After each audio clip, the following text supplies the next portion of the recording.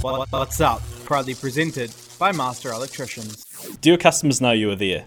Getting the word out about you, your business, and what service you provide is an important part of getting customers. June is Call to Action Month, proudly sponsored by Rittal. Welcome to another episode of What's Up. Today I am joined by Mark Roberts, who is the Director of Marketing, Strategic Marketing at Rittal ANZ. Thank you so much for joining me, Mark. Hi, Rebecca. Good to join you as well. With this in New Zealand, we've got over 500,000 businesses, and that's a lot of voices out there that are trying to push their message. So we're kind of talking a little bit about how to know who your market is, your target market, so that your voice will get heard over all of those other ones. So, Mark, can you kind of start us off with, how do you even target a market? Yeah, sure. No problem at all. So I suppose the first thing to actually think about is what is the actual strategic purpose for every company. And of course, we all want to win. We all want to make as much money as we can, and with the costs being as little as possible. But so it's really important to set out what our purpose and intent is and get that down. I'm very much a firm believer of if it's written down, then it happens. But it also means that we need to determine where we're going to play and with what focus. So that might be in terms of the geographic coverage. It might be the products that we're selling, or the services that we're providing, but also the segments and the arenas which we're going to move into as well. Then we need to understand, once we've decided that, how we will actually win. So what is our actual competitive advantage? There's obviously lots of competitors out there. So what's going to differentiate us? So why customers are actually going to buy from us, that's absolutely critical. And in order to do that, what capabilities do we actually need to have? So are we going to just be mass market, or are we going to have some differentiation? So we're going to be the only person in the region that is going to have a particular type of skill set. So really what I'd like to talk about today is segmentation, targeting, and positioning as a key aspect of where we play and with what focus we're going to have. Okay, that's certainly going to start us off really well. So, what is a segment? Yeah, so in terms of looking at it holistically, then we obviously can say that the overall market, if we step up from a segment, the overall market isn't a single entity. It's got disparate characteristics. It's varied in terms of all of us different human beings having different requirements, and we've got our own fingerprints, and that might be not only our physical fingerprints, but our wants, needs, likes, dislikes, etc. So it's important for us to identify and understand what makes that. So segmentation targeting is the process of dividing that whole market into distinct subsets. So that's what the segment is. And we're doing that in terms of the common needs of those individuals, or the characteristics. So they all have a certain type of characteristic that is unique to them. And then we select one or more of those segments that we're going to target, and we're going to target those with a distinct marketing mix, and that's obviously our classic 4 Ps. It's expanded along the years into 6 and 7 Ps, but we won't talk about those in a lot of detail today, but we will cover them at the end when we talk about positioning. So with a segment, what would be an example that we could use for an electrician? What kind of things might they be looking at as an electrician for targeting or segmenting their customers? Yeah, so the key thing there is, so you first of all need to make it simple. At the top end, you might say, okay, I'm going to go after a particular segment, and it's going to be B2B, so business to business rather than consumer. And then from the B2B, you might start doing things like looking at the geographic. So we might say, I'm only going to cover B2B in the Hamilton area as an example. And from that, I'm also going to start, I'm only going to cover organizations that have 10 or more people. And they may have a predisposition to purchase online because I want to sell my goods online rather than face to face because I'm out most of the time actually doing the work myself.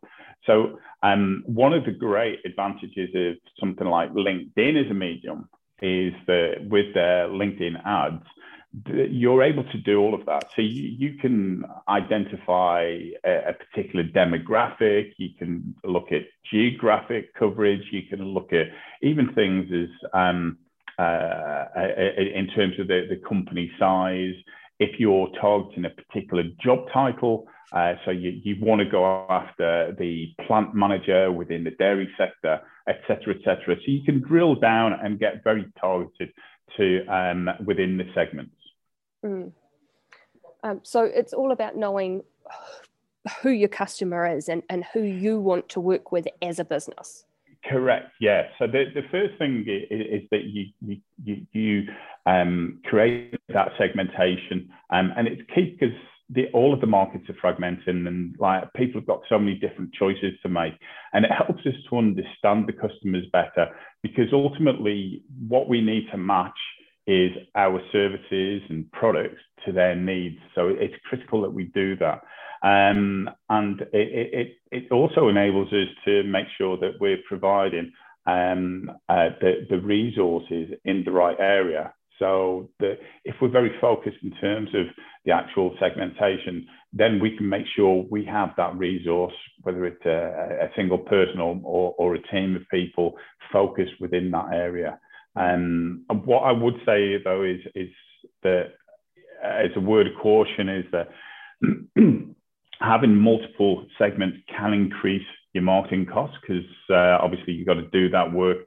And if you go too narrow, you can potentially lose the benefit of a broad brand approach. So you may only be known within one particular segment, and that might not be a long-term objective, and it might hinder you in the future. So you just got to be wary about going too narrow. So you don't want to lead to stereotyping.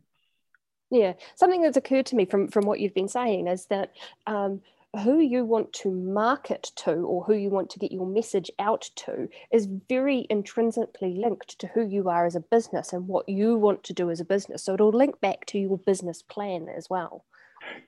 100%. And this is actually something, if we kind of move through to the targeting aspect. So we've kind of said, okay, we've looked at a segment and we perceive it to be attractive. And that might be because of the market size. It might be a growth market. It might have some particular needs that we know that we're able to match very closely. So we might classify that segment as being attractive.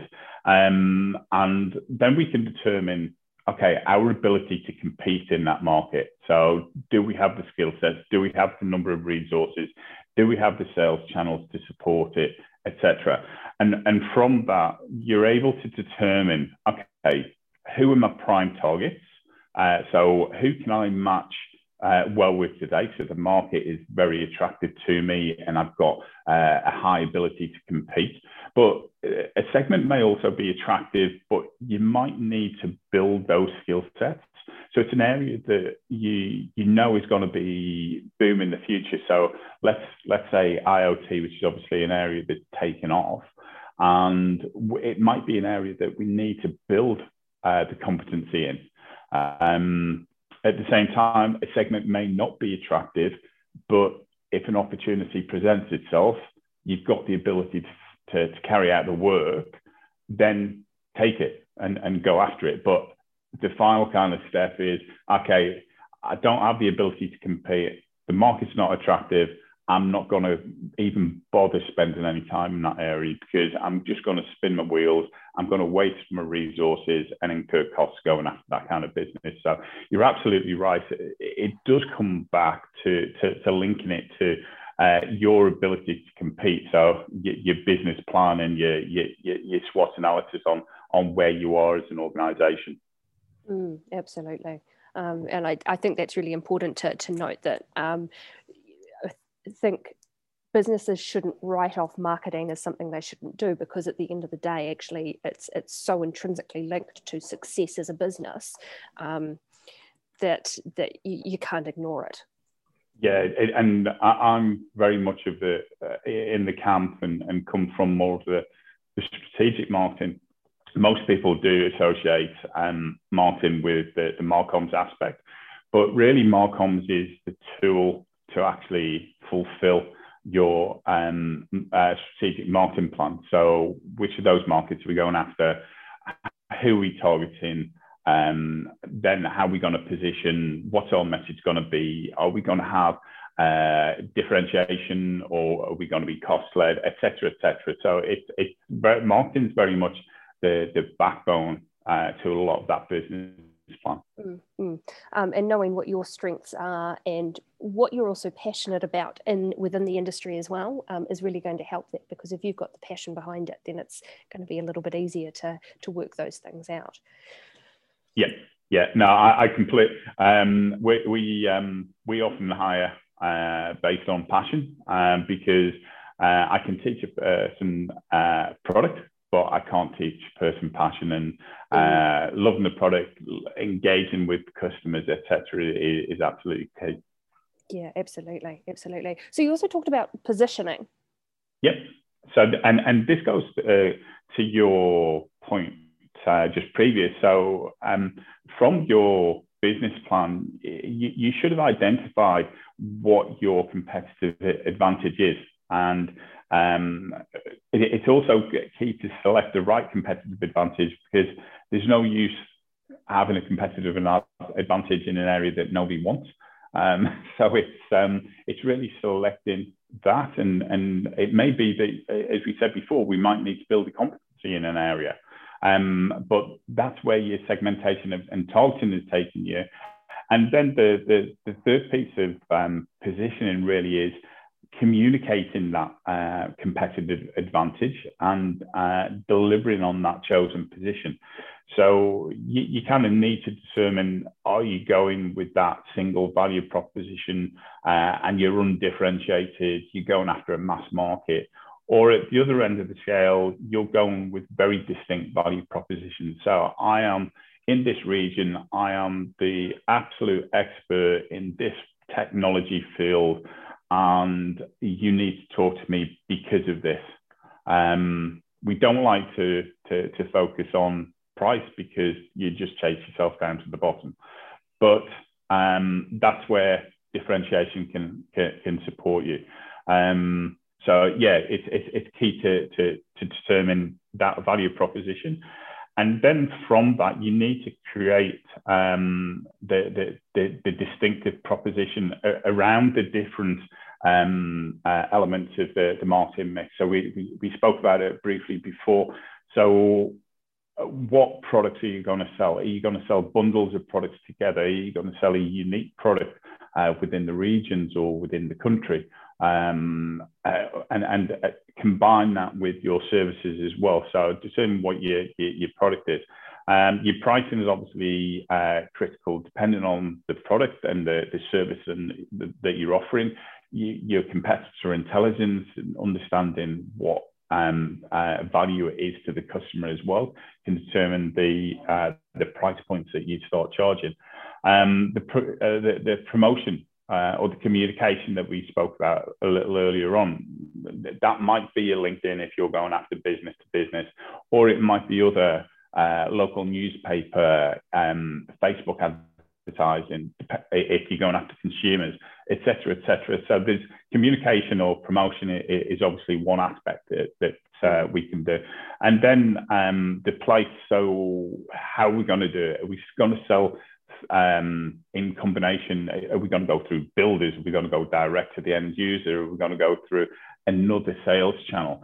So how are we going to take our product and service to the market? And of course, one of the additional P's that's been added in more recently is your people.